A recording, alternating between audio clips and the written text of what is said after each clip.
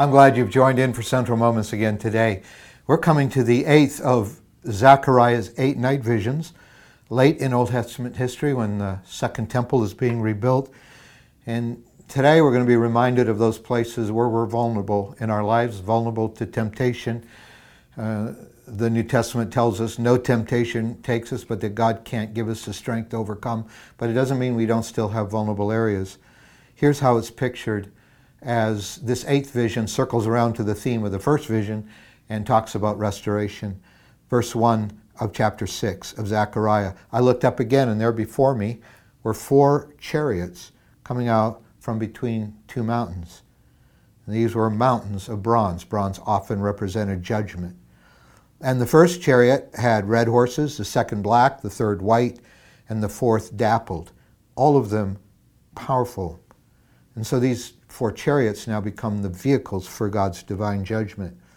In verse 4, I asked the angel who was speaking to me, "What are these, my Lord?" And the angel answered me, "These are the 4 spirits of heaven, going out from standing in the presence of the Lord of the whole world." So judgment in the end is going to be God's idea, because he is a God of justice. He can't just take all of the injustices of the world, all the sins, sweep them under the carpet, and be able then to look the victims in the eye and say, well, I just wanted to be nice. I didn't want to hurt anybody, and so I'm not going to do anything about those who perpetrated huge injustice on you. So they came out from being in the presence of the Lord. These 4 colors, of course, are the same colors as the 4 horsemen of the apocalypse in Revelation chapter 6. And they represented war, famine, plagues like pandemics, economic collapse, natural disasters. And so you have this judgment going out. This is Zechariah's way of picturing much the same thing. And then he says, verse 6, the one with the black horses is going towards the north country. Let's just file that away for a minute. And the one with the white horse towards the west, and the one with the dappled horses towards the south. We're not told where the red horse goes, but so we assume that there's one direction left, that's to the east. And when the powerful horses went out, they were straining to go through the earth. And he said, go throughout the earth. And so they went throughout the earth. This straining to go is just the eagerness of God finally to bring justice to our world, finally to judge evil and do away with it. Then verse 8, then he called to me, Zechariah says, look, those going towards the north country had given my spirit rest in the land of the north. So he specifically focuses on this one direction of the compass to the north. Most of Israel's enemies were always associated with the north, the Samaritans, the Babylonians, the Romans, the Russians. And it's true even today of the city of Jerusalem. Their most vulnerable place, if you were going to be attacked and you were in the city, you knew Jerusalem's most vulnerable part was the north.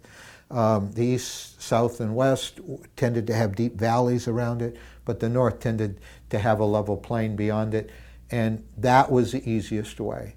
And I like to think that every one of us have a north in our lives, not a true north, but we have a vulnerable north. We have places where it's easier to attack us than in other areas, where we're more vulnerable to sin than in other areas.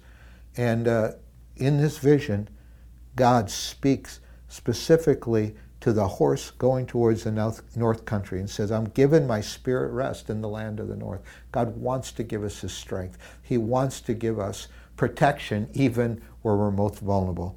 That's why I love what Paul says in Romans 8, verse 1. Therefore, there is now no condemnation for those who are in Christ Jesus.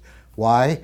He answers that question in the next verse. Because through Christ Jesus, the law of the Spirit who gives life has set you free from the law of sin and death. Would you pray with me? Father, we just pray that that'll be reality in our lives. We just come to you with those vulnerable areas. We pray we'll not play with those areas. We pray we'll not indulge those vulnerable areas, but we will look to you by faith. Look at Jesus who died on the cross for us and then gave us his living Spirit. May, as was prophesied to Zechariah, may your Spirit settle in those north parts of our lives. where we're vulnerable to sin. And we declare in agreement with your word that the law of the Spirit who gives life has set us free from the law of sin and death. And we can have victory. Give us victory over temptation today, we pray. In Jesus' name, amen.